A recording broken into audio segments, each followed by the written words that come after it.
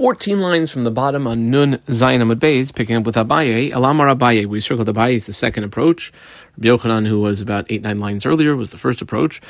Abaye says, here's how we know it. How do we know that chulin, that's shechted in the azara, is asr b'hana?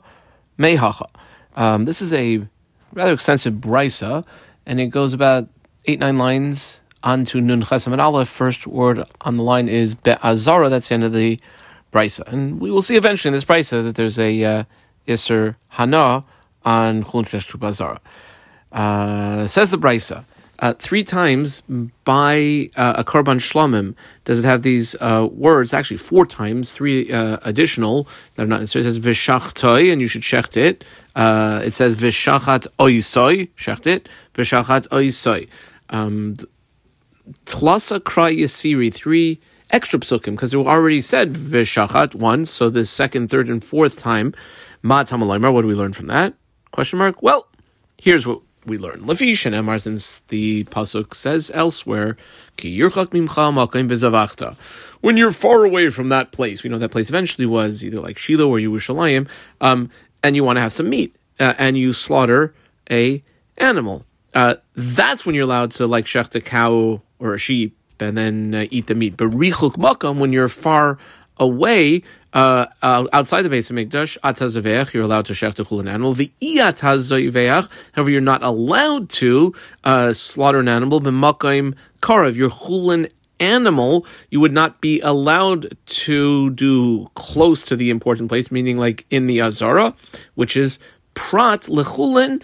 Not kochmanos, rather the chulin, the regular stuff that you, the regular cow or sheep that you have, shelo yishchatu ba'azara, that it shouldn't be shechted in the azara. Okay, so if you have let's say, a blemish-free cow or sheep, you can't shecht it, the chulin one in the azara. Kama ve'ein li ella, and we're going to call this A, B, and C, and D. Ein li ella tamimim haru'uyim li karev.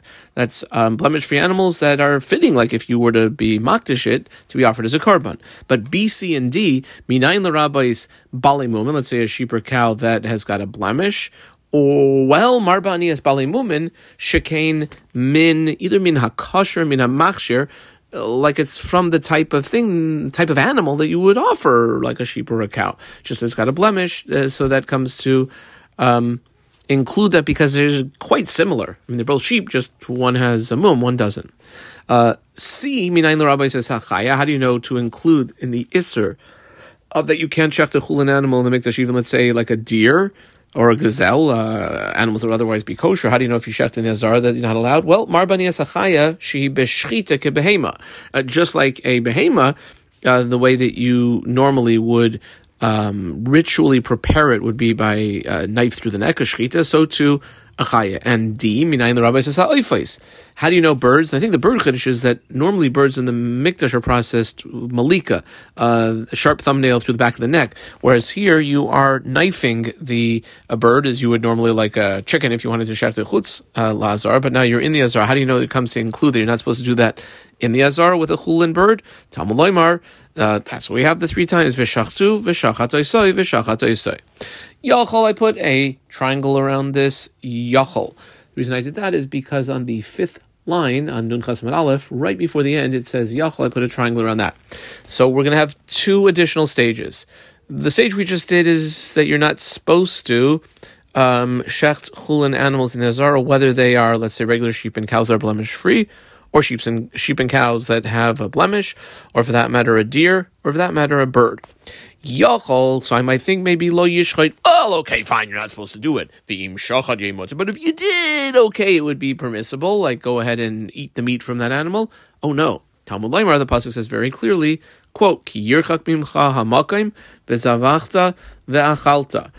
If the place is far away from you, and then you checked, and then you eat, which means mashat hazeveach b'richuk makam, the type of thing that you are gonna shecht properly when you're, let's say, in Beit Shemesh or Beersheva or Chevron or Tzfas. Ata'oichel, that's the one you could eat. The extra word oichel is darshan tir ve'iyata'oichel, but you would not be allowed to eat mashat hazeveach, that which you slaughter, an animal, b'malkaim karoiv. Where's the close place? connector, prat l'chulin shneshchatu ba'azara. So not only you can't shecht it there, you can't eat that which you shechted, even if it was a kosher, even if it was like a technically valid shchita. Kama ve'enli ella, so I only know that by the tamimim, like a blemish-free sheep or cow haru'uyim lekarev that would be fitting to offer as a korban if you wanted to. Minayin l'rabbi spalei mumin. How do you know to include even, let's say, b'di'evid after the fact that it would still be usher if it's got a mum, sheep or cow? Well, marbani bali mumin shekain minha, either mina machshir, mina kosher. It's from the species of animals that are kosher to be brought as korbanos. Minayin l'rabbi sachaya. How do I know to include a deer that you sheft in the mikdash, that even after the fact, if it was a good shechita, you still can't eat it? Well, marbani sachaya shehi b'shchita kebehema has the same type of preparation, the same way you prepare a sheep for eating by knifing the neck to kill it, so too you would do that to a deer. Oh dear. Minayin l'rabbi sasayfais. How do you know to include birds? Tamulaymar v'shachtu v'shachataysai v'shachataysai.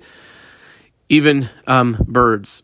Kama yachol. This is really what we're looking for here, because the reason we're bringing this whole brisa in, the reason Abaye brought this whole brisa in, is how do we know there's an iser hana'a for chulin shneshchatu ba'azara? So says the brisa now, yachol, I might think, lo yishchait. Well, you're not supposed to shecht, let's say, chulin in the azara. V'im shachat. But let's say you did. Okay, fine, you're not even going to eat it, but maybe put it in Fido's dog bowl, or get some sort of hana. V'im shachat, maybe yashichenu lifnei klavim, question mark, that you could give it to the dogs, let them eat it? Nope. Tamalaymar, that the pasuk says, la kelev tashlichun oisoi. That's talking about a regular old nevela, the throw to the dog so the dog can eat it. Oisoi atamashlich lekelev. That is what you throw to the dogs, like a regular old chulin nevela. V'iatamashich, but not chulin shneshchatu ba'azara. That's the end of the very long snake source, and then the Isser Hana would be from that pasuk, and that's why I brought this price. You're going to ask a question that starts over here, goes down about 7-8 lines till the first one line is Sheneshchata. Ashkechinhu Mar Yehuda, underline Mar Yehuda. Mar Yehuda bumped into number 1 Rav Yehuda and number 2 Rav Shmuel Breder Rabba Bar Chana. So Mar Yehuda bumped into them. Where were the two of them when he kind of met up with them? Dahavu kaimi apischa debe Rabba. They were standing by the entranceway of Rabba. Amar lahu. Now, Mar Yehuda is going to say to those two rabbis, seems like we have a contradiction in brises. Tanya on the one hand, we have a brisa. This brisa goes for 2 lines plus 2 words and says like this. If you have a man and he's Mekadesh a woman and he uses not $100, but rather Mekadesh with Peter Chamor, the firstborn from a female donkey, or Basar b'chalav, meat that had been boiled in milk, or chulin sheneshchatu ba'azara, that's what we've been dealing with. If he is mekadesh with that, is that a good Kiddushin or not? Machlokes Reb Shimon, who we underlined, mikudeshes, it would be a good Kiddushin. And the Chachamim we underlined would say, Eina mikudeshes, not good. Now, Reb Shimon would say it's a good Kiddushin. We had yesterday and the day before, Reb Shimon explaining that by Peter Chamor, it's only after it is killed that you would have the Isser Hana, but before then, no. And Reb Shimon is also the one who said that the Isser of meat and milk is only eating them together, not necessarily getting Hana from them afterwards. And as far as the Chulin Shneshchatu Ba'azara, here's Reb Shimon saying that it would be good Kiddushin. Apparently, it would be Mutter Behana Alma. So what do we see from here? Says the Gemara that Chulin Shneshchatu Ba'azara, according to Reb Shimon, is not an Isser Daraisa, because if it was Isser Daraisa, it wouldn't be a good Kiddushin. Well, Ureminhu, but we have another Tanaic source, also authored by Reb Shimon, goes for about 1.5 lines, and would seem to indicate otherwise. In this Tanaic source, Reb Shimon, who underlined Omer, Chulin Shneshchatu Ba'azara, what do you have to do with it? Yisrafu. You have to burn it. It's not enough just to bury it.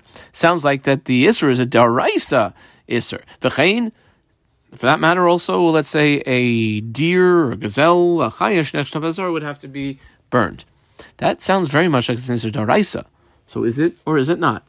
Ishtiku, they were silenced. They didn't know what to answer. Rav Yosef and Rav Shmuel, Braid, Rabbi Rachana, they had no answer. So what do you do when you're standing outside Rabbah's base medrash? Also, l'kamei de Rabbah. So they came in, they brought the issue to Rabbah.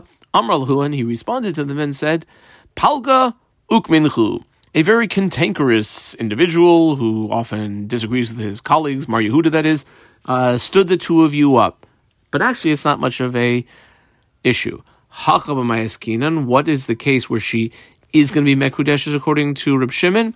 Kegoin sheneshcheta, this chulun sheneshtu bazar, sheneshcheta, v'nim says treifa, and it turned out that it was a treifa, which is viewed as a shchita, she'ena re'uya lachil, you're not going to be able to eat it, and Reb Shimon latame, this is Reb Shimon going according to what we know him to hold, elsewhere that a shchita, she'ena re'uya, is not a valid shchita. Desanya, like we see from the following brisa, goes for about 2.5 lines or so till the 2 dots. Shechet is a treifa, or for that matter, v'nim says treifa. Either you shechted an animal that you knew was a treifa, like it had 3 legs, or you shechted and you realize afterwards by checking it's a treifa. Zev v'zev, both of them are chulin ba'azar. Reb Shimon, however, here he is. He's matir b'hana.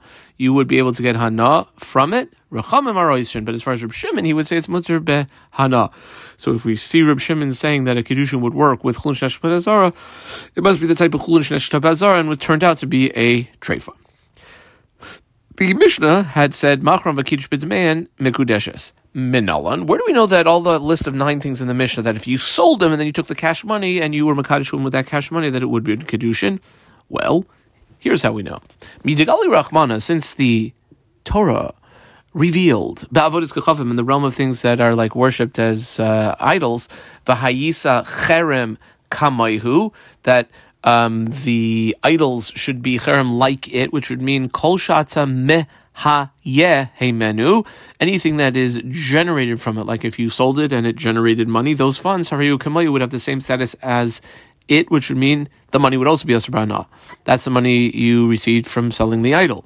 Mechlal, the implication from that is dechol isurim shebetorah sharu, that any other isur, if it's avodah zara that the Torah is telling you that if you sell it, the money keeps that isur b'hana, then everything else, apparently the money would not. Well, okay, but you could learn it the other way also. Why don't you say that an idol, if you sell it, that its money becomes usher just like it? Why don't you say that's the precedent and use that as a source for everything else? Why not learn Avodah Zarah from that and say Avodah Zarah also would be like that? Well, that's a good question.